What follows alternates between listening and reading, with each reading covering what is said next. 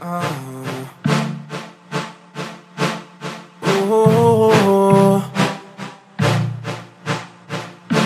Let's go. Let's go. Chance, but you blew it. Man, I'm great. New phone, baby, who this? I ain't sick. Girl, you're messing with the wrong one. Now I'm flexing cause I'm on. Flex, flex, flex, flexing on. Flex, flexing on you. Flex, flexing on you. Flex. All right, welcome back to NBA University. Shout out to DJ Zenas again for the intro music. Check him out on all social media platforms, iTunes, Spotify, all that. You'll like what you hear. But we're going to get right into it. Just jump right into this past Saturday's college basketball, which had a lot of awesome games. Once we get through those, we'll jump into our team breakdown, where we break down 4 Big Ten teams now. Moved on from the ACC. Give you a little insight onto what we think the second best conference is in college basketball. And then go from there. Zach, what do you think of Saturday? Yeah, so thankfully this Saturday felt like college basketball was back again finally. We kind of had we got lucky that first night of basketball with Duke and Kentucky and Kansas and Michigan State, but then didn't have a whole lot after that except for a few preseason tournaments. So Saturday finally felt like college basketball is really back. We had a lot of good games, a lot of good teams scheduling other good teams in non-conference play, which is starting to become a trend, and that's a good thing for the sport for sure. But we had a lot of close games, like a couple games I had my eye on were Michigan State and Florida. Michigan State's first super not crazy hard test, but road environment in Florida with a decent Florida team that could definitely have some upset potential. And the other one was Seton Hall, Kentucky, which I didn't even think was going to be as good of a game as it was. But if you didn't watch it, I'm sorry, because it was pretty special. So I just want to hit on that one a little bit more. Kentucky has now played 2 Power 6, I guess, in college basketball. Two of those schools, and they're 0-2. They got hammered by Duke opening night, and then just lost to Seton Hall by 1 in overtime. Realistically, they should have lost by 3 in regulation, but Keldon Johnson hit an unreal half-court shot to tie the game and force overtime. And then I think their youth set in at that point because they started celebrating like they just won the game, and Seton Hall came out and scored the first 6 points of overtime and didn't really look back. But what did you think of that game? Yeah, that was a fun game to watch. PJ Washington definitely heard the trade rumors out there. Yep. You're welcome. Big Blue Nation, you're welcome. Put up a huge 29 and 12. Actually led the team in points, rebounds, assists, and blocks. Just really played hard. He was, I think, the only reason they were in the game. Yeah, absolutely. I really want to see more from Reed Travis. A grad transfer, bringing a lot of experience to that team. I feel like there's something missing from him. He should be not necessarily producing more, but giving them more.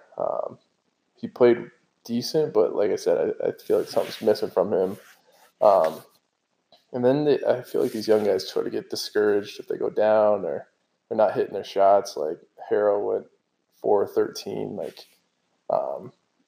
Really didn't feel like he was engaged in the game. But yeah, I mean, Seton Hall, they played really well.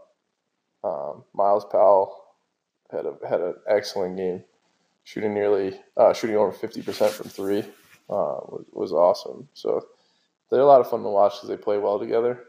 They have a few guys that sort of lead them on offense, but they're a fun team to watch for sure.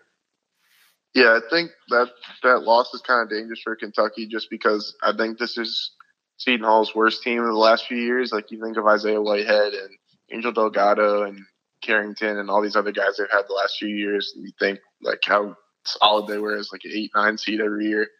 And now they basically just had Miles Powell.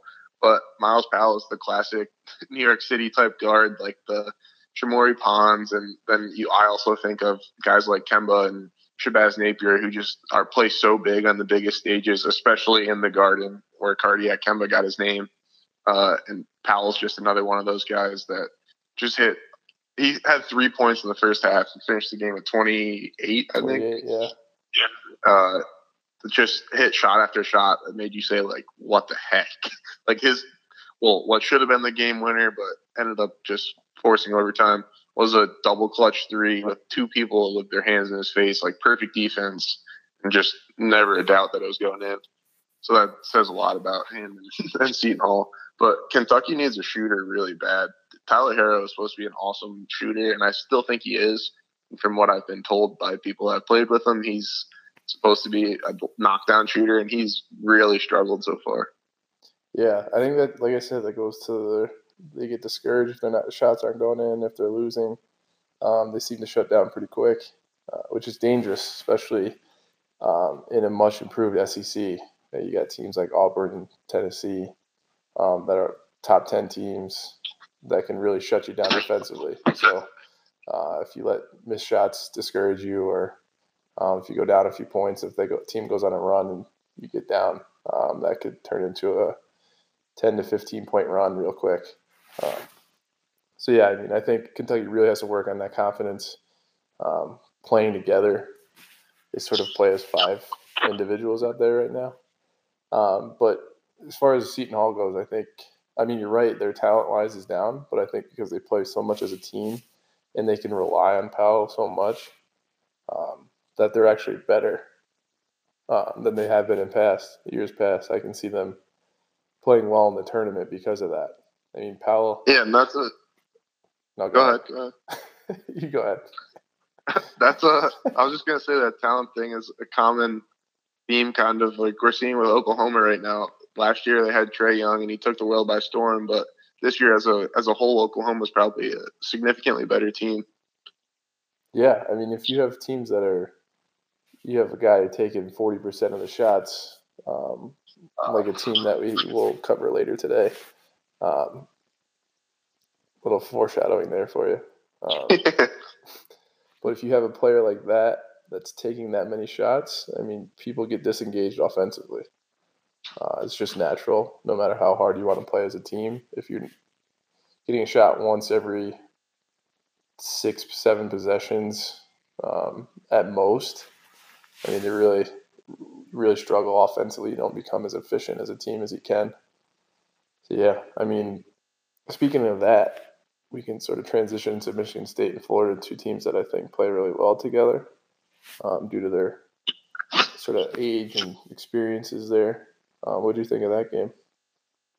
Yeah, I'm struggling with Florida this year just because I thought they would be a lot better because they're returning a lot of talent and a lot of experience, like you said, but they haven't really hit their stride yet. Like Jalen Hudson was supposed to be really special, and now he's relegated to a serious bench role. He only played something like 30 minutes in the previous 4 or 5 games before this game against Michigan State, and then he got 15 minutes in this game. But he should have been a 35-minute with Kevon Allen. I was about to say Kadeem Allen. Wow. 35-minute a night type of guy that was supposed to be the leading scorer, or close to a leading scorer, and giving them a lot of help. And now we don't see that. And Michigan State, I think their bigs are good, like always. Nick Ward is getting better. But they go as Josh Langford goes, and if he's making shots, they'll be fine. But yeah, I personally think Florida should be a lot better than they are. Yeah, Florida's an interesting team. Like you said, Jalen Hudson, I mean, he was averaging 27 minutes last year. And now played 15 minutes. Michigan State against West Virginia played 6 minutes. Supposedly, so the report was that he doesn't. Well, I don't want to say anything bad about him, but what the report was from, I think it was from ESPN when they were calling the game, was that he doesn't practice the way that it's expected of him to, and Coach White thought that the only way to show him that he needs to become a better practice player was to not let him play in games until he can prove he wants to practice hard. So that's where the decrease in minutes comes from. I don't know if that's a fact or not. I don't want to say anything bad about Jalen Hudson, but that's just what I heard. Yeah. Yeah, and it's unfortunate because he's got a ton of talent. I think him and Kevon Allen could be special, especially in the backcourt. Kevon Allen just has to be more consistent, I think. Yeah. He has games of 3 points like he did against Butler, and then he has 19 against West Virginia. Just needs to be more consistent, especially with the shot. I mean, he's really struggling with the shot right now in the last few games. I mean, past 2 games he shot 6 for 16 from 3. So I mean, just getting better shots, better looks, and then Andrew Nembhard. He's another guy, just has been inconsistent for them. I think that's the key to the season so far, is finding that consistency where they're all playing well together at the same time. I think Nembhard's been, if you can call him a bright spot, their only bright spot. I think he's, as a freshman and their primary ball handler and basically playing close to the most minutes on the team. RJ Barrett's high school teammate too. Shout out RJ Barrett. You're welcome. Yeah, we were talking about Big Ten, so I figured I got to get Duke in there somehow. Of course.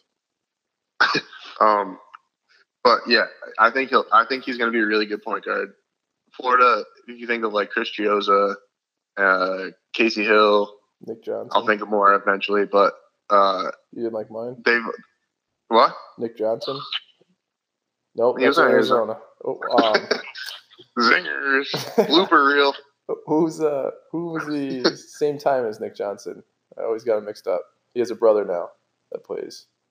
Yeah, I got nothing. I'll think of it. Keep going. Yeah, we'll get there by the end of this show. Sure. We at least got a good blooper. But yeah. Anyways, that's enough about Florida and Michigan State. Do you want to talk about your alma mater, or do you want to just leave that for another time? No, I think we should. Talk about it. All right. Was all pumped up with Georgetown. That's my alma mater. We're gonna make you guess, but it's all right. Yeah, Georgetown's first half against Syracuse, was all pumped up about it. Went and jumped in the shower, came back, and all of a sudden it was a tie game, and they looked like crap. Really disappointing. End to that game. I thought they played really, really well the first half, and then got complacent, let Syracuse in it, let Syracuse hit shots, let Tyus Battle get going, which is never a good idea. And lost it on a tough break. I mean, Tyus Battle hit a tough shot. You can't blame Jacob Mosley, Jesse Govan for contesting that, but it was a tough shot, tough loss in a tough environment. What'd you think? Yeah, I thought one thing that you could definitely take is that the freshmen exceeded expectations. I think Mac McClung looked awesome, especially in the first half. Didn't get enough of a chance, in my opinion, to play in the second half. I think Akinjo is their best freshman. I think he's going to be an absolute superstar. He just has all the tools to be a really, really, really good point guard, especially in college. And Jesse Govan is a freak. I don't know how he makes some of the shots he does, but he's special.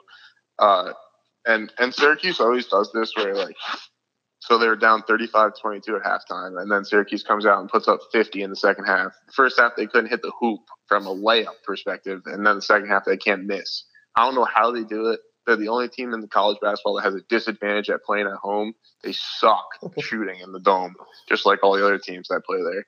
But they always get hot at some spurt, and then all of a sudden it's a tie game or they're winning or whatever. And Tyus Battle is potentially the clutchest player in college basketball. There's no doubt in my mind he was making that. I can't believe he took a double clutch at the top of the key when he had a little bit more time to get something better, but I had no doubt he was going to make that. Yeah, and then now I can't remember who took the last second heave for Georgetown, but hit back rim. Yeah, it was close. I thought that was in. But yeah, like you're saying with Jesse Govan, he just has such touch around the rim. It's not even just around the rim. It's like almost all the way to the three-point line. Yeah, I mean, he's got such a soft shot. Puts it up there, gives it a chance to go in every single time. And he's really worked. I was there a few years ago, his sophomore year.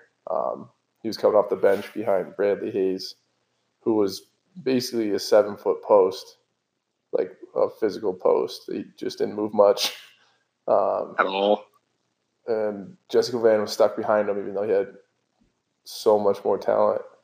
And then last year really emerged, but really worked on his touch, on his shot. I really love when they move it around and he just gets an open three at the top of the key. I think he's really dangerous there. I think the next step is for him to put the ball on the floor and get to the rim from there. But yeah, I mean, with him, he's going to get his 20 and 10 just about every night. I think it comes down to McClung being more patient offensively when his shot's not going. Like in the second half, he's got to be patient. I think 11 threes is too many for him in one game, especially when he's only hit 3. That was the problem. He started out so hot. I think he started out 3 for 4, and then it just that's when you're like, oh, wow, I'm on fire. And then all of a sudden you're 0 for 7. You're like, what the heck? Yeah, I think he's got to do a better job of getting to the foul line. He took 5 free throws, but I think he drives and gets out of control a little too often. The refs are sort of reluctant to call a foul. There was one time at the end of the first half, he sort of went full court, got his shot absolutely punched because he just went out of control and just sort of jumped into somebody and threw a shot up. So if he's in more control, I think they can be really good. But yeah, Ajinko is going to be an All-American for sure in the next couple of years. He just does everything right. And then Syracuse, I don't like how they have Dolezaj in the middle on defense. He just gets sort of... Especially when Jesse Govan's in there. I thought that was weird he played so much in the middle against Govan. Like, he's... I don't know if it was an actual injury, but I know that Sidibe got... I think he got poked in the eye or something, and he didn't play a whole lot afterwards. And then once Chukwu fouled out, it was just Dolezaj. So I don't know if that was why, or if Boeheim thought that was the best idea, but it definitely wasn't the best idea. Honestly, I would almost want Brissett in the middle over Dolezaj. Yeah, I think Brissett should absolutely play at 5 for them, like way more than he does. I know that zone is predicated on some big guy in the center, some 7'2" plus guy every year, but like, first of all, they struggle to score, and having a 7'2" guy that couldn't see the hoop or hit the hoop if he tried is never going to help that. So if you put Brissett in the middle and then throw in another guard like Carey or Elijah Hughes or anybody, that just gets it a lot better. Yeah, I think they need to be more mobile and embrace this new basketball where you have your 5 being able to dribble and shoot the ball. I think they could be really dangerous if they do that offensively. Because they can shoot the ball right now.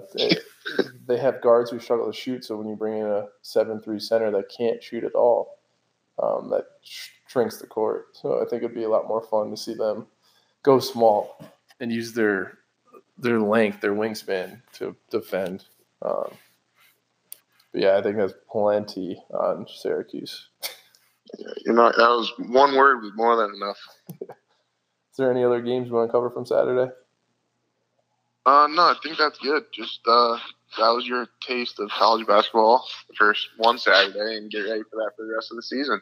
Yeah. So we'll take a quick break here, and then get right into the Big Ten teams.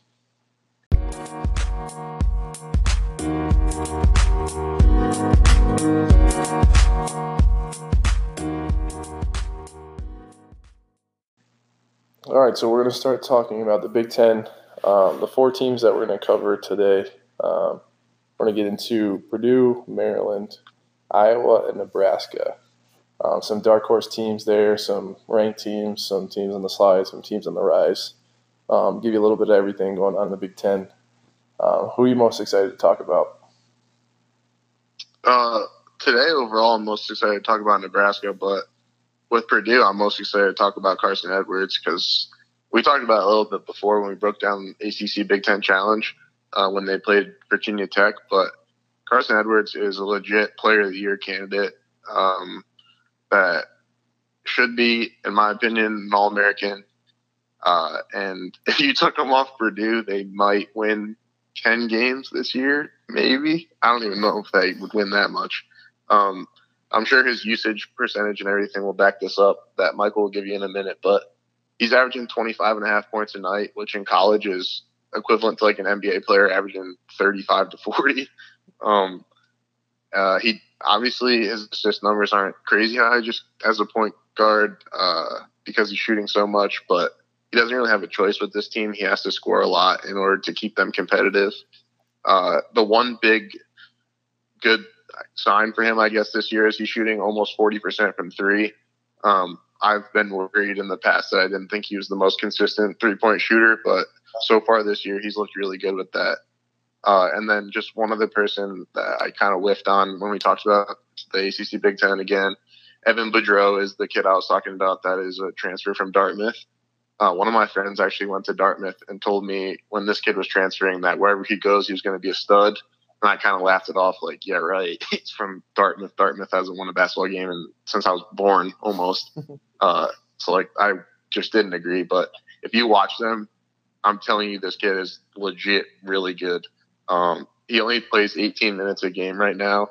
But I'm telling you by the end of the year, he will be starting over Matt Harms. So those are the two guys that I really like with Purdue, Carson Edwards and Evan Boudreau. Yeah, I mean, Boudreau has been a surprise for them for sure. I think that was a good grab. Shout out to their recruiting or scouting, finding him as a grad transfer or a transfer, let alone grad transfer. Does a lot of things good. Doesn't do anything spectacular, but just is a great glue guy for a college team. And does a lot when he's on the floor. I mean, he's responsible for around 24 to 28% of the possession used.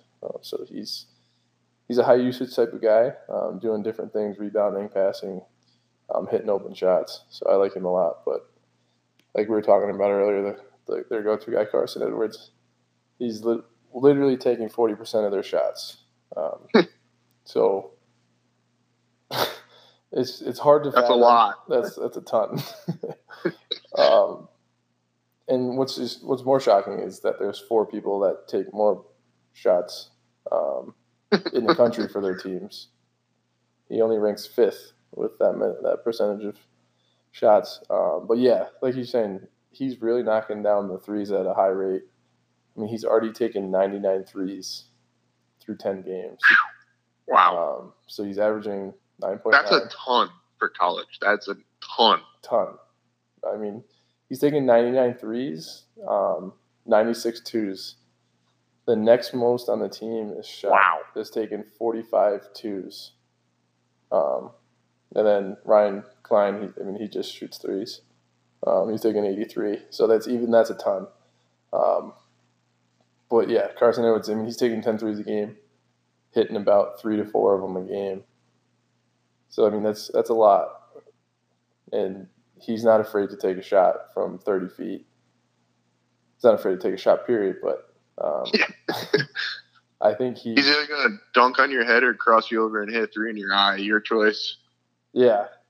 We were talking a little bit earlier about how Carson Edwards is sort of like an Eric Bledsoe, but with a much better shot type of guy. Just real strong, not necessarily tall, but will go up and with the trees and try to dunk on everybody. But really, really good player. He's my national player pick of the year. I think All-American first team, no question. But as a team, they've been really struggling. They've lost 3 of the last 4 against really good teams. They lost to Florida State, Michigan back-to-back, and then lost to Texas on Sunday. All been pretty tough games. Should have lost 4 in a row if Maryland had a coach, but we'll get there in a minute, won't we? Yeah, they beat Maryland by 2. Been playing a lot of close games. Thanks to Carson Edwards. Yeah. In their past 6 games, outside of Robert Morris, which was an absolute demolition of a college basketball team, all the games have really been within a few points. They lost to Michigan pretty good, but I thought they played them hard. It's just when Carson Edwards isn't hitting shots, it's tough for them to win, let alone get close. I mean, they're a team that lives and dies by the three, with obviously Edwards and Ryan Klein just taking most of the threes. I mean, they're taking close to half their shots are threes. Yeah, and they're scoring. They get more of their points from 3-pointers than twos, which isn't a good ratio to have, especially in the tournament time. Because if you're not hitting your threes and you haven't been able to get to the lane, get to the rim, get easy buckets, you're going to be putting up 40 points in the tournament because everything turns up in the tournament. Yeah, so they have basically with the way they play, they start Nojel Eastern as their point guard, and you can kind of think of him like not to the skill level, but the way that Marcus Smart plays kind of like doesn't really, well, not so much anymore, but didn't used to like to shoot threes or even take open threes too much, and just is a big body that tries to facilitate a little bit and plays good defense. So he's kind of, I don't want to say a waste, but like he doesn't help the offense a ton.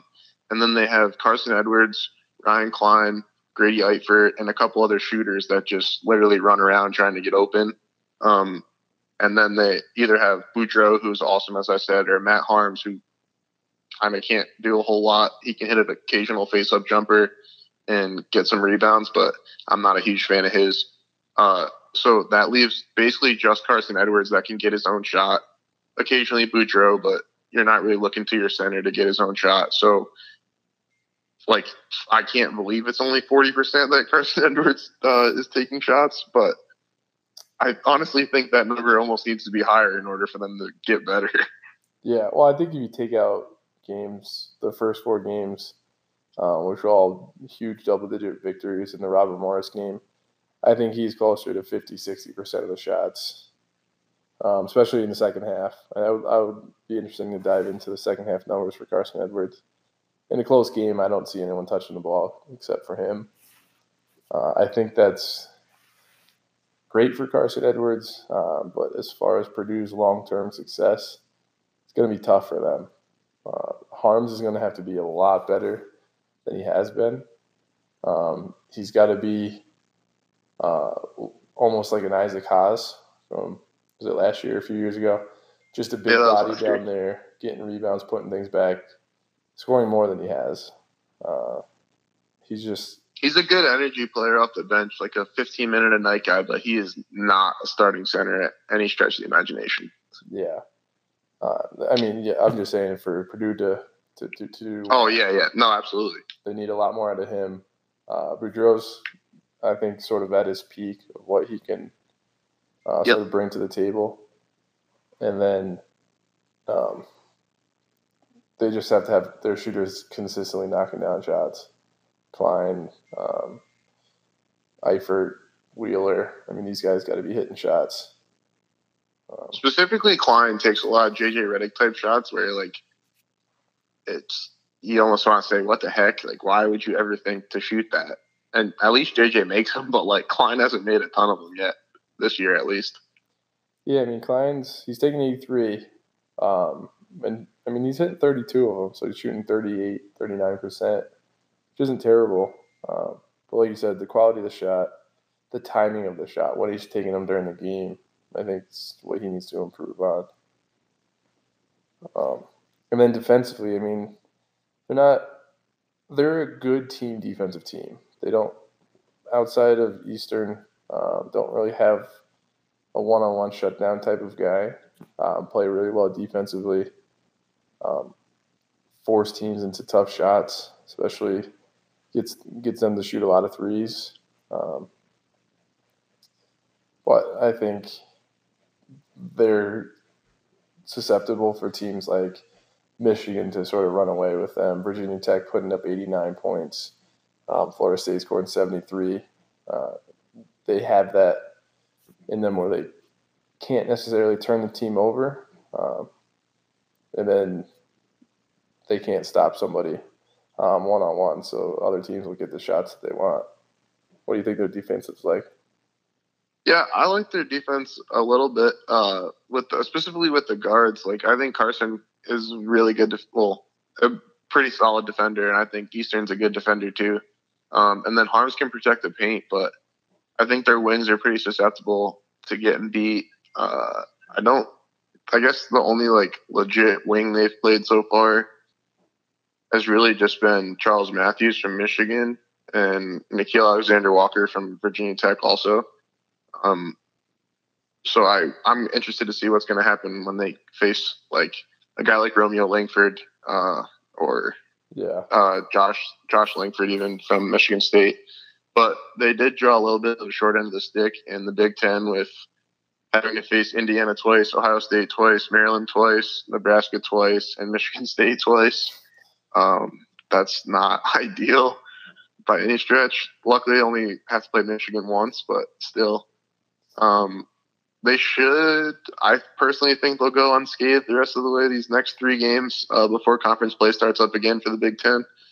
If you're wondering why Big Ten has already played 2 conference games, they switched their conference schedule from 18 games to 20. So to fit the 2 games in, they had to throw them at the beginning of December. Seems to be a massive success for people so far, just because we're getting good conference games early on in December, which is a lot of fun to watch instead of watching cupcake type games. But yeah, they're going to have a tough time, I think, in the Big Ten with those teams they drew twice. And I think they're going to be fighting for quality wins coming the end of the year to get into the tournament, because they lost to Virginia Tech, lost to Florida State, lost to Michigan, lost to Texas. And they're pretty much their only opportunities out of conference to get quality wins. Yeah, I think they're going to have to split with Maryland. They're going to have to beat Michigan State once and beat Nebraska to have a shot at the tournament. I mean, it is a really tough schedule for them. That's a lot of good teams to play, especially when you have a stretch of Michigan State, Wisconsin, have sort of a break with Rutgers, but Rutgers is still a solid team. Then go into Indiana, Ohio State, Michigan State. Like, they're going to have tough stretches, especially in the middle of the season, that January time where your legs get heavy. You're coming off of double sessions when school's out. So it's tough in college during that January time frame. So they're going to have to sneak out some wins there for sure.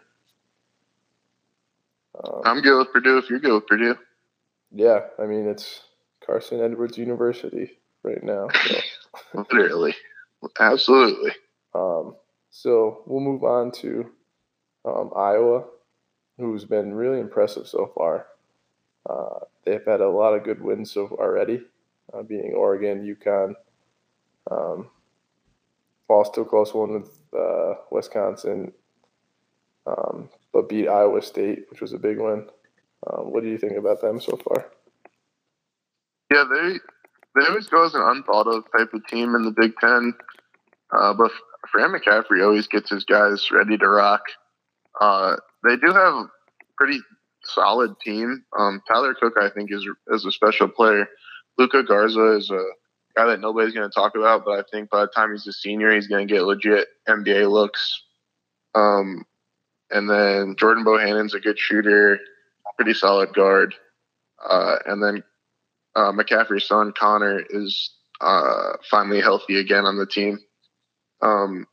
He was pretty highly touted when he was like a 12-year-old and when his dad was still at Siena. But he's a good scorer. He's a good shooter. He's a big body that can definitely help. And I think the more that he gets reacclimated coming off injury last year where he missed pretty much the whole season, he'll be able to help this team a little bit more. But sort of like Purdue, not nearly the same level, but Tyler Cook is basically what Iowa does. They kind of go as he goes, averaging 16.5 and 8 rebounds right now. If you look at some of their bigger games, like you said, the Oregon game and the UConn game, he had 26 against UConn. He had 19 against Wisconsin, 15 against Michigan State, 26 against Iowa State. So when they're playing better competition, he's always their leading scorer, which kind of just shows you he is the go-to guy. I think they also are going to have a little bit of a tough time with getting into the tournament, but their Big Ten schedule is considerably easier than Purdue. Who the heck did Purdue? Yep. There you go. Yeah, their schedule's a little bit easier. It's still a Big Ten. It's conference play is never easy in any conference, but yeah, I do think they're a tournament capable team.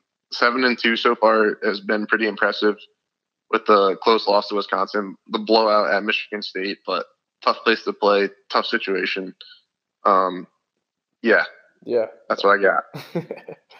No, I do. I really like this Iowa team. Iowa. Yep. Hey, it's all right. I didn't know who we just talked about 30 seconds ago. Welcome back. And here we are back to NBA University. But yeah, I really do like this team. Tyler Cook, I like as a player. Has a negative assist to turnover ratio right now. But that just comes with the volume. He's responsible for 26% of the possessions, whether that's a point, assist, rebound, something along those lines. That will come, especially as a forward. You're catching the ball and having to do something with it rather than initiating. Luka Garza, I really like him. Like you said, he's going to be, as a senior, he's going to definitely get some looks. He's a big dude, 6'11", 245, but just does well with the ball. Gets his shots up. Between Garza, Cook, and totally blanking on it now. Isaiah Moss. Here we are. I think that's a great trio right there as far as taking shots. And then they spread it out between everyone else pretty well. Bohannon, like you said, good shooter. Joe Wieskamp and Connor McCaffrey, just bodies out there that are capable of scoring. And once McCaffrey sort of gets back to it, I think he'll be very good for them. But they're just a really well-run team with McCaffrey, Fran McCaffrey as a coach. They assist on 58% of their field goals made. So that's a huge number. And I think that's a testament to them playing a good team style. They do a lot of things well. They rebound offensively really well. They got a big team. So, outside of Bohannon, everyone's basically 6'5" or taller. They got a solid team. Defensively, I think they're decent. They can keep improving defensively, especially once they get into conference play. The energy level sort of goes up when you start playing conference guys. But I think they have a lot of potential. Feels like a 9 seed to me in the tournament. Yeah, they've had four different guys be the leading scorer in 9 games so far. So, like you said, they have a good trio plus a few that can go off every now and again. The only reason I keep saying Bohannon is because as a freshman, I saw him hang 30 on Maryland at Maryland in the game. Nobody even knew who he was, and then all of a sudden the net didn't even wiggle when he shot every time. So he has his jumper is ingrained in my brain, but they have plenty of talent that I think can get them to the tournament. Recently, Iowa's always been a surprising team. Like they had Peter Jok the last couple of years, and I always thought they should have been better than they were. So I'm kind of waiting to see that Siena type Fran McCaffrey of old get these guys somewhere in the tournament. But I think this year would be the year that they have a legit chance. I just really like Garza and Tyler Cook as a combo inside. Yeah, for sure. And I really like the fact that they bring back just about 72% of their minutes from last year. I think that plays a huge deal, especially in conference. Not exactly, but just about. Well, 71.6 if you want to get exact. I round up.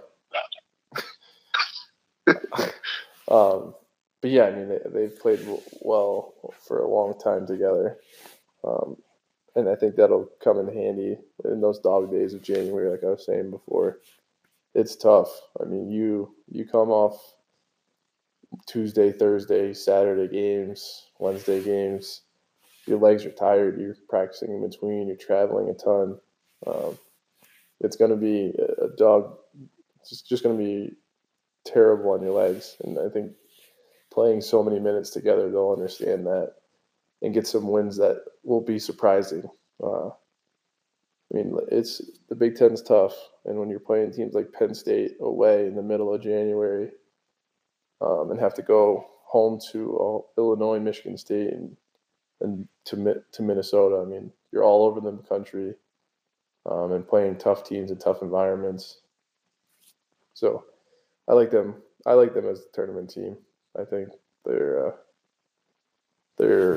bringing back so many guys from last year will help lead them to the tournament. Which brings us to your future alma mater. Roll Terps. One more semester. Sign me up. Yeah. What do you think about these guys? With no bias included. Yeah, I don't have any bias when it comes to the kid I was biased with isn't here anymore. So, Yeah. All right. So, Maryland, I've said this before, but Maryland's a really young team. Basically, Anthony Cowan Jr., who's a junior, and Bruno Fernando, who's a sophomore, and Daryl Marcel. But mostly those two I just mentioned are the only two options that return that are playing legit minutes. Daryl does start and play 26 minutes also, but he's more of a complimentary, rebound, defend, the glue guy type of piece that everyone needs, obviously, but doesn't have as much of a huge impact as Anthony and Bruno do. Anthony has to play close to perfect, it seems like so far, in order for Maryland to win games, and I think that he is struggling because of that. I think Anthony's a really good basketball player, but right now he's having a hard time figuring out how to. He hasn't found the mix of how to get other people involved, but also get himself involved in the game yet. And I think once he finds that with this new team, as this season goes on, Maryland's going to take a big jump. But Bruno is, you say the same thing, I know. Bruno's a legit lottery type of guy, I think, at least. He has a nice touch, nice touch around the rim, nice jump shot. I think he's 1 of 2 from 3 this year. He just hit one in the last game. I wish he'd shoot more because he's got a really nice jumper. But he breaks the rim every time he dunks. He blocks people like they just said something about his mom. Like, he's a freak. Jalen Smith hasn't quite had the impact I thought he would have yet, but I still think he's figuring it out. He's got a really skinny frame that I think he's starting to get used to the feeling of getting banged around in the paint in big level college basketball. But yeah, then they have a couple freshmen, Aaron Wiggins, Eric Ayala, Sorrell Smith Jr., and Ricky Lindo, that have gotten a decent amount of minutes for him. So far, Ayala hasn't had a huge impact, but I think he's going to become the primary ball handler as the season goes on, so that they can have Anthony play more off guard, off the ball, like Melo Trimble did in his last few years here. And then Aaron Wiggins is currently the only shooter on the team. Anthony's struggling to hit some jumpers right now. I think he'll turn it around eventually, but Aaron Wiggins is catching fire of late. He's taken 55 threes and made 22 of them. Honestly, his last 4 games has been most of those threes. So while they are struggling right now, and luckily did get a Big Ten win against Penn State, but I think by the end of the year, Maryland's going to be a team that a lot of people aren't going to want to play. Yeah, I think they have a lot of talent all around the court, starting with the inside. I just want to tell a quick story about Bruno. I think you remember this. The first time I ever saw him was standing in a coffee shop, and it was alumni weekend for Maryland. Standing there, and I saw this guy standing next to me, and Bruno 6'10". I was like, "Oh wow, this dude's huge." I was like, "Oh, this must be a guy from a few years ago." And later that night, we went to their little hype. What is that? The Midnight Madness. Yeah. And they introduced him like, "Oh my God, that's him." Yep. And he was a freshman. That was when he was a freshman, true freshman. Yeah. So I know the team always made jokes about him, actually how old he was. But yeah, he is a sophomore, and he has incredible talent. He's definitely a lottery pick, if not top 10. He has a lot of he's going to be very special, I think. he just keeps improving. I know we talked about this before, maybe a month or two ago, but his improvement over that month since we last talked about it was incredible. And I think he has the potential to be a starting center in the NBA and even make some all-star games. So I think with him there, Anthony Cowan, really good penetrator. I think if he focuses more on just getting into the paint and then dropping it off, I think he'll get himself going while he gets everyone else going. Sort of how Westbrook sort of takes games in the beginning, getting Steven Adams involved, getting Jeremy Grant involved, Paul George. And then as the second quarter comes along, third quarter comes along, he starts getting himself going. If he sort of learns that pattern, he can be very dangerous. But, yeah, this team, I think, can be really, really good. Aaron Wiggins and Ayala, they great shooters for them, I think. Both shooting 40% right now. If they can play inside out all year, get some penetration, and let Jalen Smith and Bruno dominate the paint, and then just play solid team defense the way they do. Like you said, they're a team that can be scary in the tournament for sure. Yeah, they have what I think is one of the best combinations, and they have two awesome big guys that I think could star on any college basketball team this year. And then they also have decent shooters in Anthony and Wiggins and occasionally Eric Ayala that you can play such nice inside-out basketball. If Bruno gets doubled, kick it out to one of those guys, and they should be open. In the game against Loyola Chicago recently, when Bruno was doubled, Jalen Smith flashed the foul line and made like 3 straight foul line jumpers, and that quickly ended the double team by Loyola. They should have beaten Purdue. They had Purdue beat literally the whole game, controlled every aspect of the game, and because of a few dumb decisions by a coach that we will not name, they ended up losing that game by 2. I think Turgeon's an awesome recruiter, but I don't think he gets it when it comes to basketball too much. I think Maryland should be better than they are currently. I know they're a young team, but the last few years I've thought the same thing because they've had plenty of talent and haven't done a whole lot with it. When I got to campus, Maryland was the number 2 team in the country with Diamond Stone, Melo Trimble, Rasheed Suleiman, Rob Carter Jr., and they ended that season as a 5 seed and lost in the Sweet 16, I think, which is fine. Sweet 16 loss, whatever. It was to the number 1 seed in Kansas. But starting the season as a number 2 team in the country and then ending up as a 5 seed is not very good. And then the year after that, made the tournament as a 6 seed, lost in the first round to Xavier. Last year didn't make the tournament, and this year they better make the tournament. Yeah. I mean, they have. I wish he spent the entire summer watching the Thunder play when they had Enes Kanter and Steven Adams playing on the floor at the same time. Yeah. Not that Bruno and Jalen play the same way those 2 guys do, but having 2 traditional bigs on the floor at the same time. How Billy Donovan was able to run that offense. I guess that was Scott Brooks at the time. It was sort of both of them. But running those 2 together, because Jalen Smith, he'll take an outside jumper, but he's got a funky release. He's foul line and in type of guy right now. At least he should be foul line and in type of guy. I mean, he's taken 14 threes. He's probably 12 too many. I think he should trade with Bruno. Bruno should shoot more than Jalen. Yeah, I mean, Bruno's got the form of a good shot. I just don't think he trusts it right now.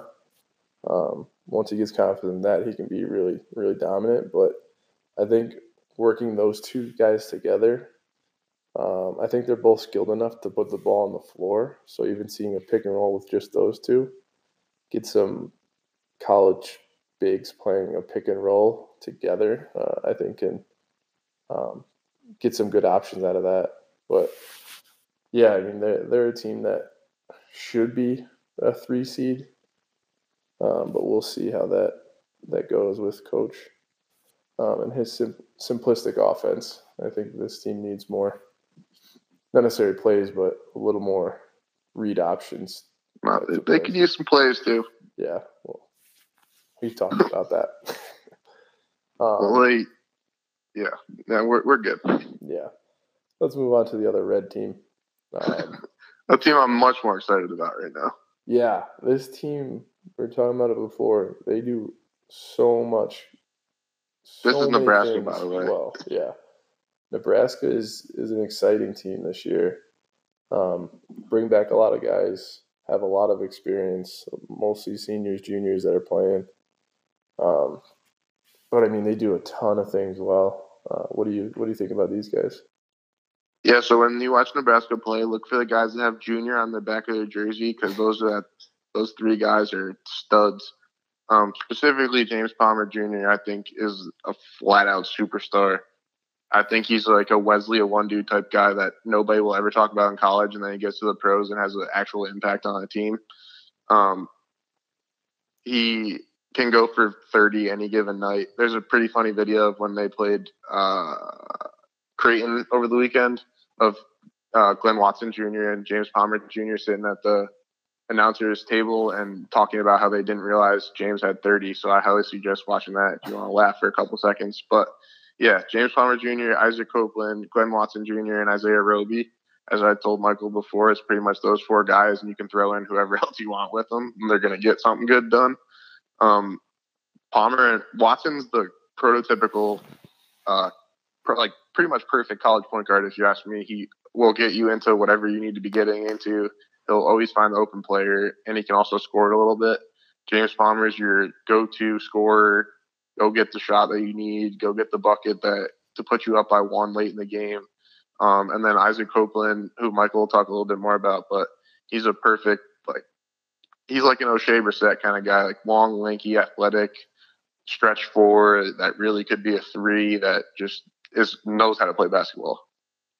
Yeah, he's a good player. He's been around a while. 4-year senior. Feels like longer. Yeah, seriously, feels like 6. Yeah. But yeah, I mean, he just tends to make the right play. Doesn't assist much just because being a forward, especially with Glenn Watson on the floor, you're not tasked with making plays for others. You're sort of on the receiving end. Turns it over a little bit, but not terribly too much. But just does a lot of things well. Rebounds, knocks down an open three. Him and Isaiah Roby, I think, are their key players, I think, moving forward. James Palmer is going to be great no matter what. He's shooting 30% of their shots. But, I mean, he hits his free throws. He shoots well from the field. He's just doing really well. Enough said about him. But, yeah, I mean, Copeland, Roby, they're huge to their success here. I mean, as a team, they shoot the ball really well. Their effective field goal percentage is 56%, which takes into account scoring more points for a three-pointer. They take care of the ball, and then they make you turn the ball over. So can't say enough about how well they play as a team. The biggest downfall for them is that they legit have 4 players. Yeah. I mean, Brady Hyman, Thomas Allen, they'll play a little bit. I don't know how to say McKenton. He's the other guy that might play some minutes. But they really are very reliant on those first 4 guys. That can be troublesome, especially in a tough conference, that they'll lose games they should win. I can see them losing to Rutgers on the road. Just games. I mean, they already lost to Minnesota on the road in a game they probably shouldn't have lost. Right. So, I mean, having 4 guys that are carrying the entire team is going to set back for them. I really want them to make the tournament because if they get in the tournament, I don't think that will matter as much as conference play because they're going to be a fun team to watch in the tournament. They're going to be like a 6 seed, 7 seed that could make a run for sure. seriously, if they don't make the tournament, something's really wrong because they have about as easy of a schedule as the Big Ten could give them. They play Michigan once, they play Wisconsin once, they play Ohio State once. The only good team they play twice, or really good team they play twice, is Michigan State. And they only play Indiana once. But I will say that they have to come out really hot in the Big Ten because they end the season at Michigan State, and then home against Iowa. And if they're relying on any of those 3 games to get into the tournament, they might have a problem. But I think their schedule sets up nicely for them. They already have a good win at Clemson. They have a good win against Seton Hall. So there's 2, and Creighton. So there's 3 resume wins. Not a great loss at Minnesota, but again, on the road in conference play, only by 7, could be worse. But they got hammered by Texas Tech. Yeah, that was an ugly loss. So, I mean, Texas Tech is ranked, I think, 11th in the new AP poll. They play Duke, by the way, in a week, which we'll talk about later on. But that could be a bad loss by the end of the year, but also hopefully it won't be that bad of a loss. Either way, can't be losing by 20 to anybody. But yeah, I think their schedule sets up nicely. I think their roster sets up nicely for a tournament team and possibly a second weekend tournament team. Yeah, I wouldn't be surprised if they made a Sweet 16 run. They have the talent for it. They just have to sort of get the right matchups and be clicking at the right time. But yeah, that wraps up our Big Ten team so far. Gave you a lot of good insight on that. We'll take a quick break here and then jump back into the NBA.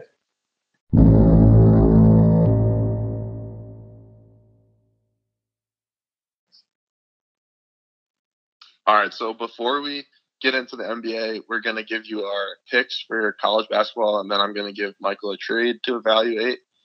Michael gets the honor of going first with the picks because I have been stone cold. Couldn't hit water if I fell out of a boat right now. And somebody else, on the other hand, is 4-0. That's not a jinx because I got all the faith in the world in them. And so what's your pick for this week? Yeah, so I'm going to go a little outside the box here. And I'm going to look at the Northern Colorado, San Diego matchup on Saturday.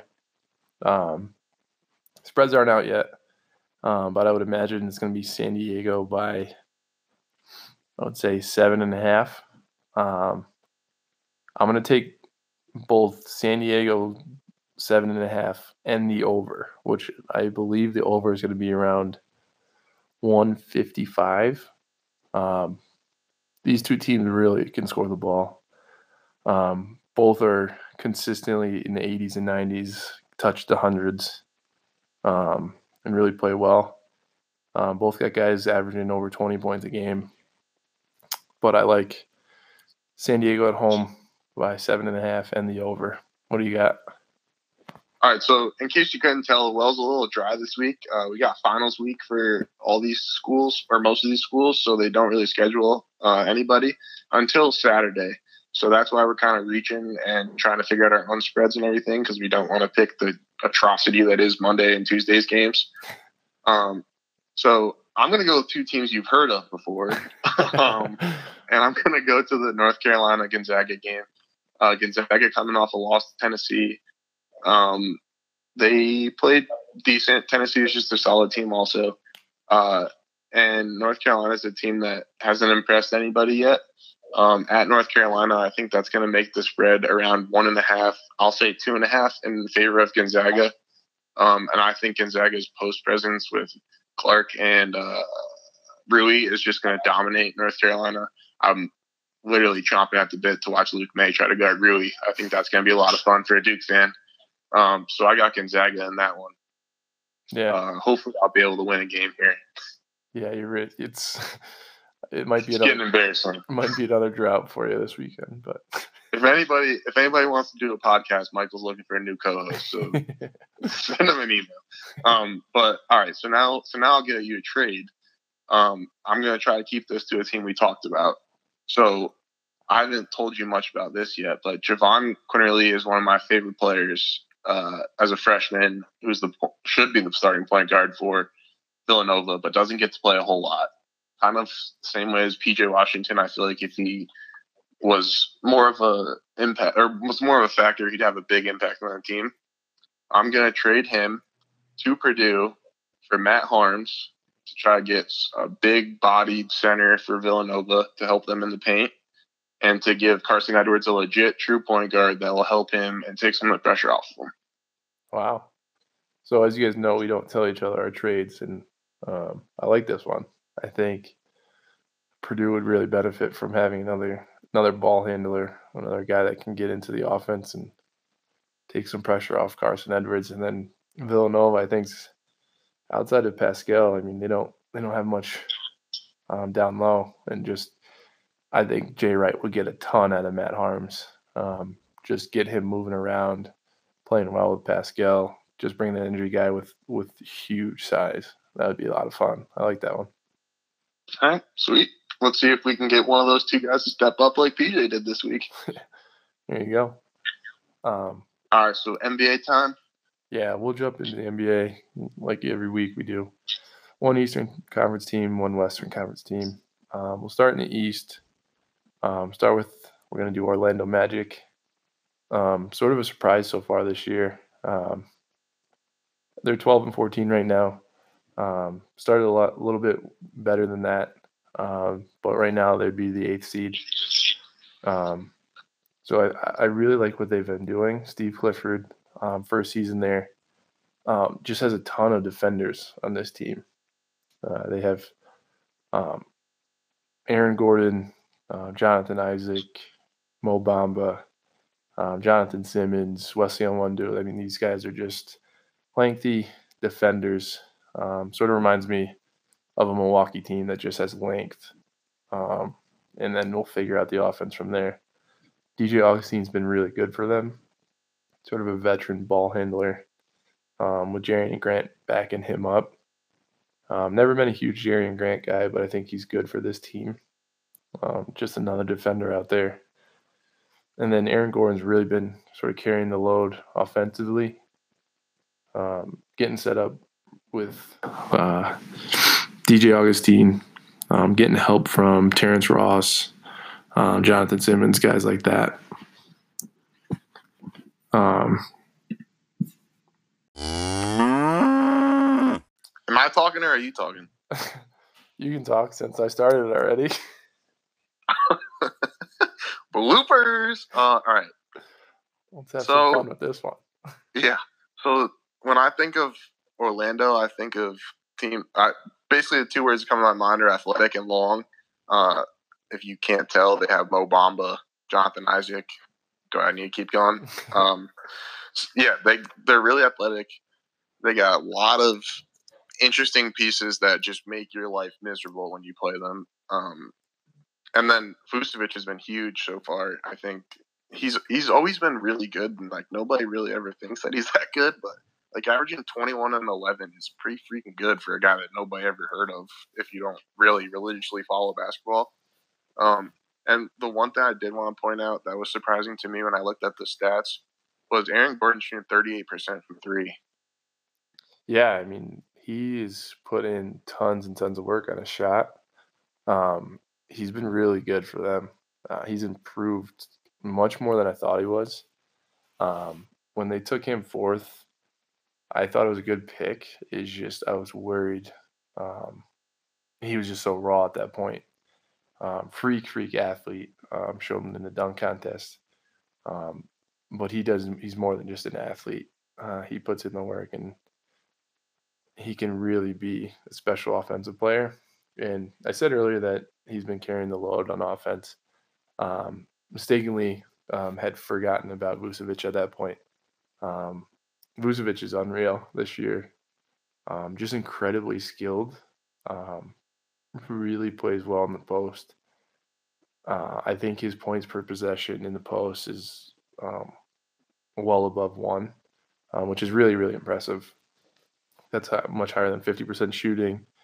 That's really efficient for a post player because in basketball nowadays, running a play from the post is not done much. You don't have many guys that can do it. But Vucevic is definitely the top of the league in posting up and scoring out of it. He's just a nightmare being 6'11", having touch, and has a go-to move and a counter move that makes you playing defense on him very tough. So he's been a ton of fun to watch this year, putting up crazy numbers, 30-plus points, 10-plus rebounds, shooting 60%. It's just this team's a lot of fun to watch. Definitely one of my favorite League Pass teams. They just defend really well, get the ball out, and try to run efficient offense. Steve Clifford has them playing really well.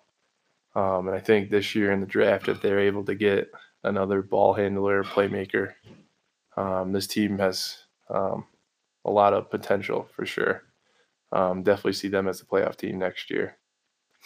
Who do you think would be a good fit for them? Being they'll probably be a lottery type team, late lottery. I mean, even though like right now it doesn't look like it, I feel like they could use a shooter. Like when I look at the team, I don't think of them as anyone really as a shooter. I mean, Evan Fournier and Terrence Ross are probably the two best shooters, I would say. But Fournier is only shooting 32%. So I feel like they could use a shooter, which means now I have to think of a shooter that's going to be drafted early. Langford? I feel like I'm like a freaking parrot over here. Just keep saying Langford every time somebody wants a player. But, I mean, like, who doesn't want Langford? Yeah, I mean, I think Langford would be an interesting fit here. I think shooting is definitely something they could use as a team. They're shooting 35%. Not terrible, not great. I mean, they're sort of just middle of the pack type of team there. It also, I think it should be illegal that they can't draft Nas Little, because if they get another guy that's hands can touch the floor when he's standing up straight, that should be a foul. Yeah, I mean, I wouldn't be surprised if they decide to go in that direction of just getting more length. Do something similar to Boston, just keep getting wings. Work in a trade to get a lead ball handler, sign someone in free agency. It seems like ball handlers are just a dime a dozen now. There's so many out there. If you just keep getting length and getting wings, it's going to come together. Here, I'll also give you another one that stops sounding like a parrot. How about if we went with Quentin Grimes from Kansas? He's interesting just because he's been so bad, to put it bluntly. He has a ton of potential, but he's really showing how raw he is, I think, so far. Obviously, it's December and the end of the season's 5 months away, but 4 months away. He's still got a lot of time to show, but kind of been disappointed with him. I think he may fall down draft boards if he even stays into the draft. All right, fine. Then I'll throw you another one. How about John Morant from Murray State? Dude that just stuffs the stat sheet. I think he's been showing. I think a lot of people have him going there in some early mocks. I love Ja. He's awesome. As a freshman, he averaged 13-7, 6.5 rebounds and 6 assists, and that's nearly unheard of. Yeah, he just does everything for you. He's going to take Murray State as far as Murray State can go. I mean, that's a team that has had NBA players come out like Cam Payne, but Ja is just. We said Cam Payne 2 weeks in a row. How do you feel about that? Yeah, it's tough. But yeah, I mean, I would love Ja to get there. I think Orlando finishes too high for him because I think Ja's testing will show he's bigger than he looks. He's more athletic than he looks, even though he looks unreal. But yeah, I mean, I think Langford is probably the best bet. Maybe Alexander Walker. Yeah. I feel like that might be a little high for him, though. Yeah. Assuming they're in the top, 7 or so. Yeah, I mean, I think this draft has a lot of bigs. a lot of length, which is just not fair for the Magic. Yeah. I mean, they could even take a shot on Jonte Porter, who's out with the torn ACL. He's got a ton of length. He's got a ton of skill. I think he would be fun to grow behind Vucevic. Yeah, I mean, I think DeAndre Hunter would be fun to see in Orlando. Jesus. I have a lineup of Hunter, Jonathan Isaac, Aaron Gordon, Mo Bamba. That's it. You don't get 5 when you play those guys. You only get to play 4. Link their arms together and they touch both ends of the hoop. Yeah. So I think Orlando's exciting. I like where they are. I like what they did with the draft. Was a little skeptical of the Jonathan Isaac pick just because where they were with Aaron Gordon, but like the direction they're taking it now.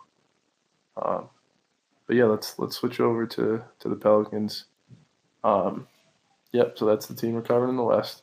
Sorry for that quick spoiler. Yeah, the Pelicans.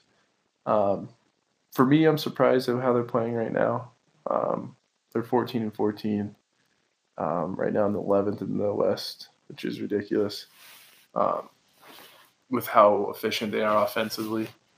They rank second in points, second in assists. They're just an offensive juggernaut right now. It's just their defense. And something that I've noticed is that teams are putting Mirotić in a lot more pick and rolls. I think he went up from guarding about 6 last year, or not even maybe not even that many, maybe around 4 or 5, to around 12 a game. So really attacking him. I think losing Elfrid Payton has been tough for them.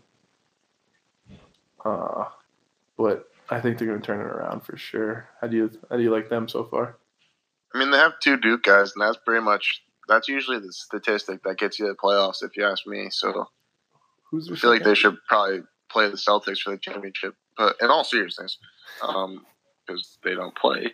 Yeah, I think the player I've been impressed with the most, and honestly, it's not even that it's impressive to me. It's just that because I kind of expected it, but Julius Randle is finally free to be Julius Randle, and he's averaging 19 and 9 and finally playing legit minutes and being a real true.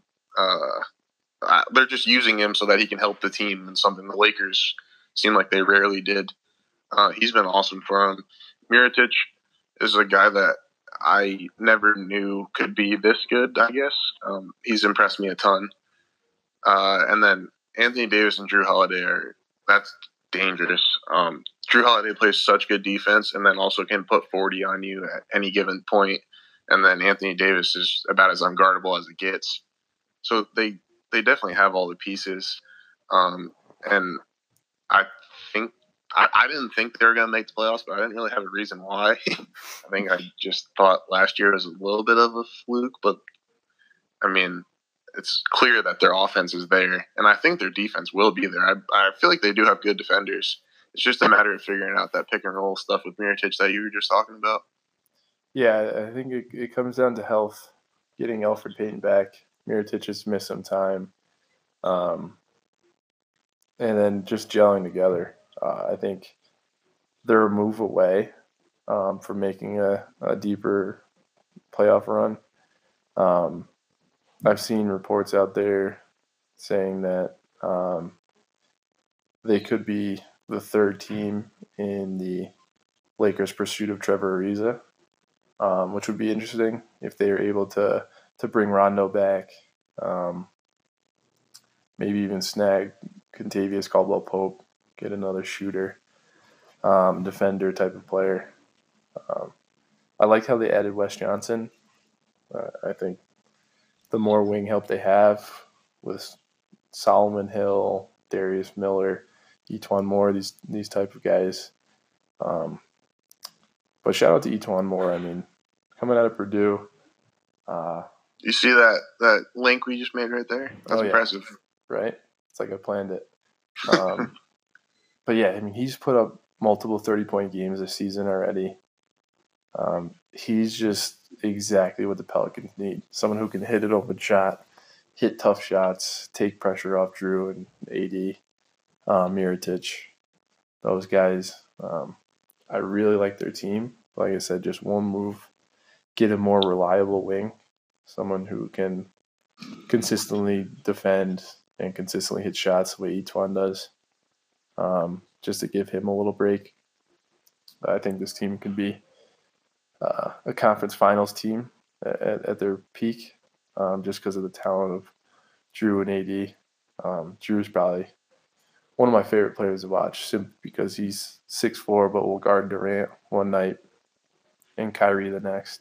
He's so versatile, and just is in your pocket the whole game. Now, so you don't have to break it down too much, but put a percentage on Anthony Davis being on the Pelicans next year. Tough. That's a tough question. All right, then instead of being that specific, do you think there's a better chance he leaves or stays?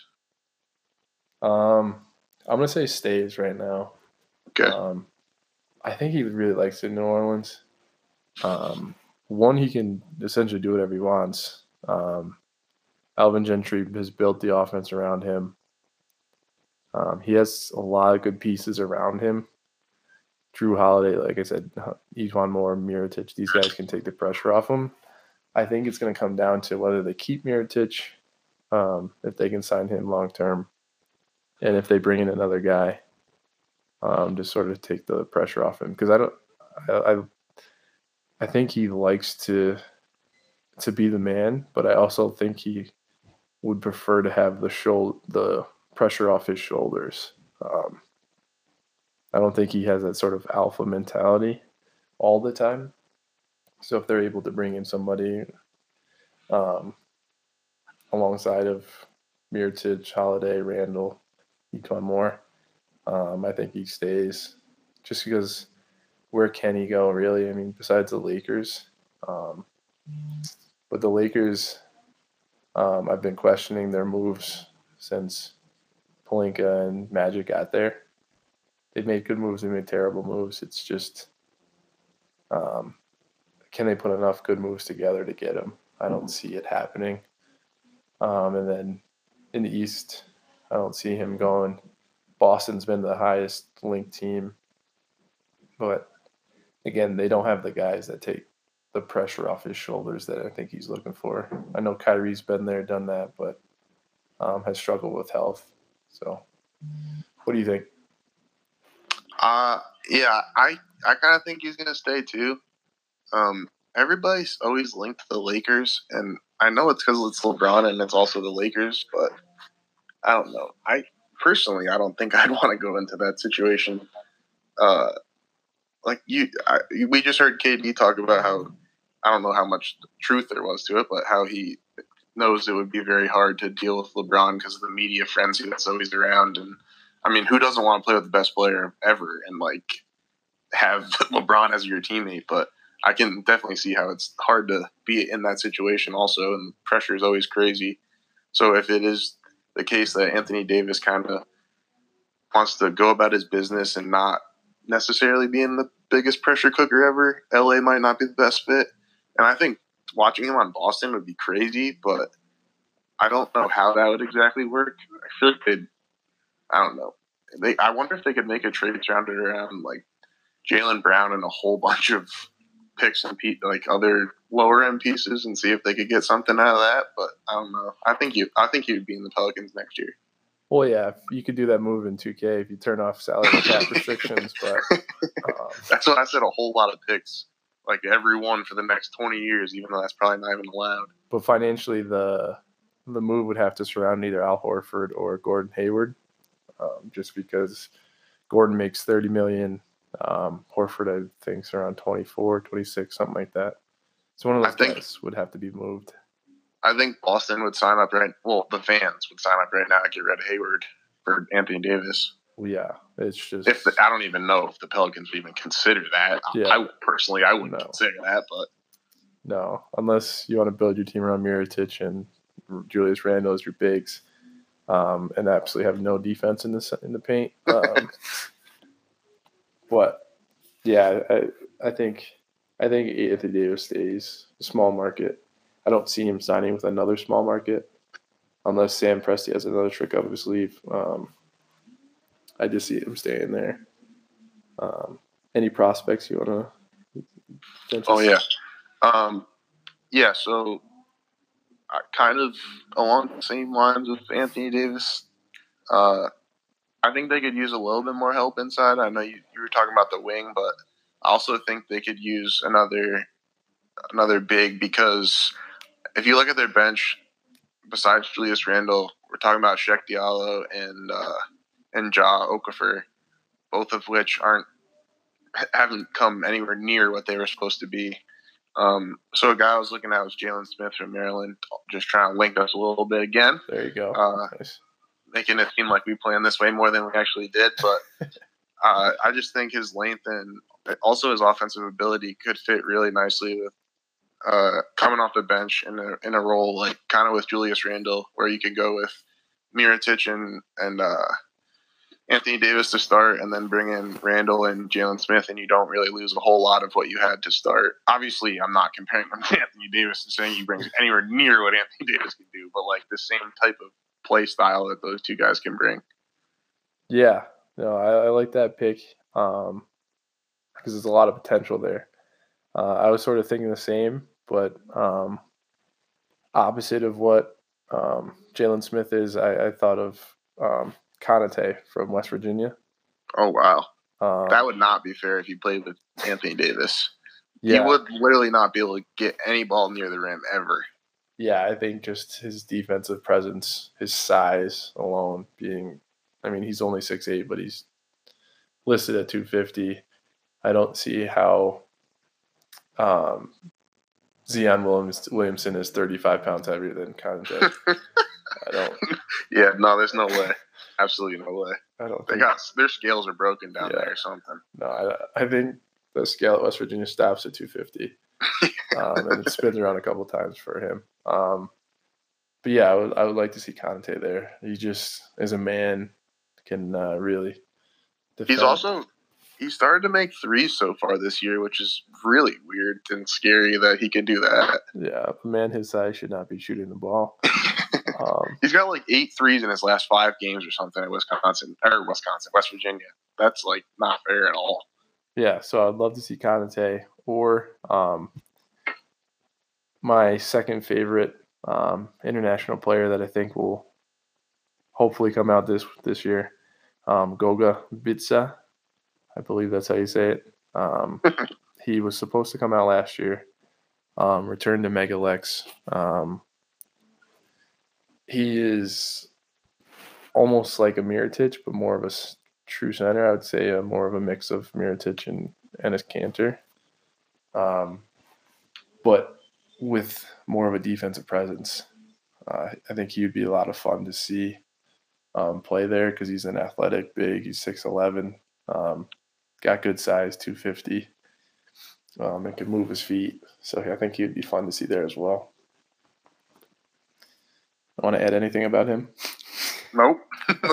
I'll get back to you on that one. Yeah, so that's our NBA.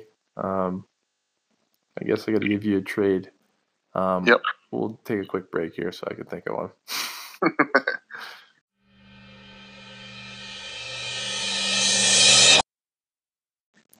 All right, so I'm going to throw it to Zach here. I'm going to make our NBA picks and send out my trade, and then we'll go over a quick study, and we'll call it a podcast. So who do you got for tomorrow's NBA games? All right, so this is a little bit tougher. It's only 3-game slate, and NBA is harder to, guess spreads and stuff because you have no idea who's going to be playing on any given night, especially this year. So I'm going to go with the Spurs minus 12.5 at home over the Suns. The Suns are about as big of a dumpster fire as you could get right now. You got people complaining they didn't take Luka. You got Devin Booker and DeAndre Ayton fighting. You got DeAndre Ayton getting benched. It's just not a good situation right now. Spurs aren't doing too hot either, but I'm still waiting on them to really turn around and start clicking. How the heck can you pick the Suns? Yeah, it'd be tough. 12.5 is a lot. Yeah. I don't see. And this is always the Spurs always have the game where they play someone like the Suns, and then you don't have Aldridge or DeRozan playing. Like, oh, thanks for telling me, but yeah, we'll roll the dice. And just to help you out, Zach, I would say take the over. It's 218. Neither team plays defense. Spurs will be in the 120s. I think the Suns will be in the low 100s, 110s. So I would definitely jump on the over. And Zach, you can say you came up with that one. Yeah, I nailed that one. Watch, they'll probably both score in the 80s just because. Yeah, right. I feel pretty good about the over. But for me, there isn't a line out that I see for the game I want to pick. So I'm going to guess the line and pick. I'm picking the Raptors-Clippers game. It's in LA. Clippers have been struggling a little bit as of late. They struggle to rebound the ball, and that's something Toronto does really well. If Kawhi plays, I'm going to take Toronto minus 2.5. That's my guess is the spread.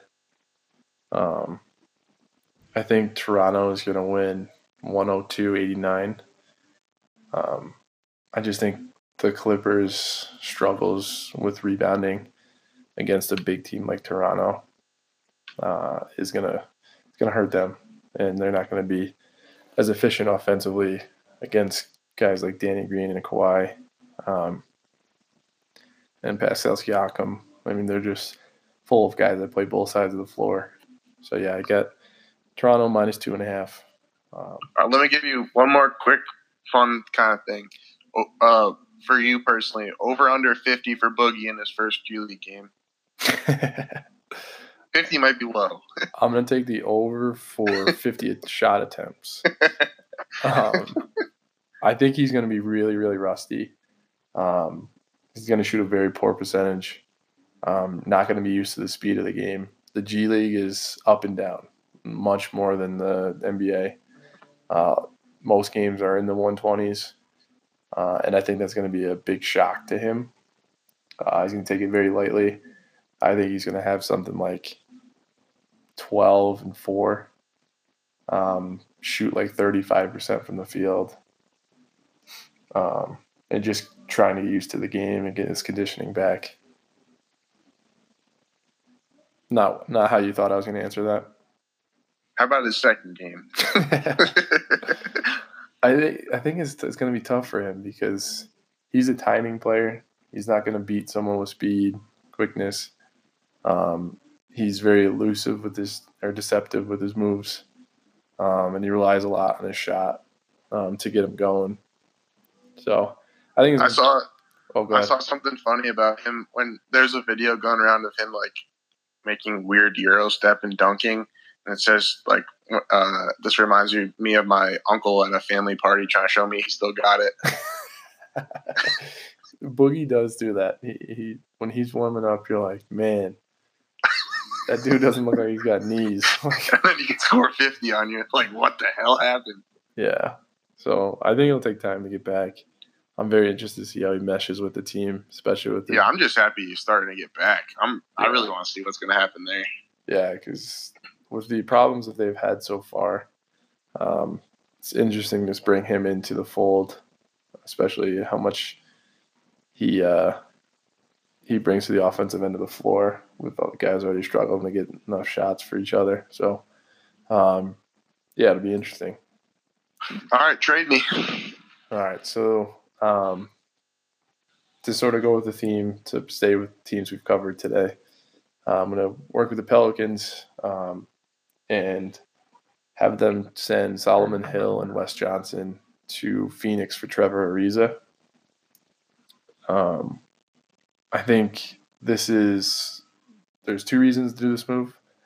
One, it prevents the Lakers or Rockets getting Ariza. And two, it brings a veteran presence on the wing, someone who can knock down shots and has championship caliber play in him. He's played with championship teams. He's played on playoff teams that made deep runs. I think this would be a huge move for the Pelicans. It'd be fun to see him play with AD and Drew. What do you think? Yeah, I really like that for the Pelicans. I don't know how the salary, like the contracts and stuff work out going back to the Suns, but if that's a move that can turn into like a salary dump that the Suns will have literally no problem doing because they obviously have no desire to play this year, that would work really well for all parties involved. Yeah, I think so. Solomon Hill, he's making $12 million this year. Will make $12 million next. Wes Johnson's making $6 million this year, nothing next year. Ariza's making $15 million. So Suns will take a little bit more back, but we'll be able to get rid of a lot next year. And Ariza hasn't even been great for them, so they don't really mind giving him up. And I mean, I don't think the Pelicans would be losing a whole lot. Like, I feel like it's very even for the Pelicans. They might be risking something with how Ariza's been playing so far this year. But I think in like a situation that the Pelicans would present, Ariza would definitely pick his game up. Yeah, and I mean, if you have to throw a pig in there, Demps has not been afraid to throw in a first rounder. Me personally, I would heavily protect it. To a point, it turns into 2 seconds in 2022. But I would definitely do this move for Phoenix. It would allow them to move TJ Warren, bringing Solomon Hill back and Wes Johnson. That's plenty of wing. Send out TJ Warren and Josh Jackson, try to bring in more assets. But yeah, I think this would be a fun move for both teams. Yeah, I'm down. Sign me up for that one. So you want to get into your study you came up with this week? So this will just be a quick one, but it's something I thought was I didn't believe at first when I heard it, but it's called too much talent effect. And I mean, when you think about it, it might make sense, but so it's been proven that there's a point where too much talent on a team can become detrimental. So a lot of people think, oh, if I just have as much talent as I possibly can have, then our team performance will be as good as it possibly can be. But in reality, there's like an optimal point where once you pass that point, adding more talent will just actually decrease performance and make your team worse. I think you've seen that before probably in any sport you watch where you think like, oh, let's add this one more superstar and we're going to be pushed over the top. But in reality, you're pushed over the edge and then you just fall down. It hasn't quite happened with the Warriors. But like even in Miami, the first couple of years with LeBron and Wade and Bosh, they struggled until they started to mesh. And so the way that, obviously from that situation, the way to offset the too much talent is to have a really close-knit team that is like really cohesive and plays well, not even just plays well together, but like gets along well because it offsets all the egos that generally come with a lot of talent. So yeah, that's a study for the week. Shout out Philadelphia Eagles dream team. Yeah, that dynasty that lasted all of a week and a half. Yeah, it's an interesting point, and I think Golden State's really close to hitting that edge.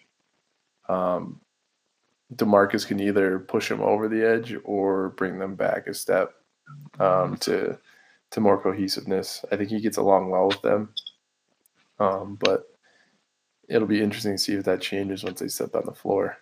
And he's getting 12 shots a game compared to his normal 20, 25 shots. So it'll be interesting for sure.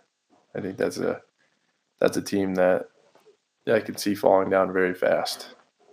And then all of a sudden in a couple of years, it's Steph is the only one left. So nice study. Thanks. Wish I could say I did it myself. So that's it for this week. We're working on getting a website going to put some content out for you so you can read it while you're at work or whatever. Have a Twitter account coming out. So stay tuned for all that. YouTube channel coming. So yeah, thanks for listening. Send it to your friends. Tell them to just click on it. But yeah, thanks. And let us know if you want to hear anything, think of anything, want to debate something. We really would like to argue with anybody that wants to argue. Oh, yeah. Yeah. Well, we'll see you next week.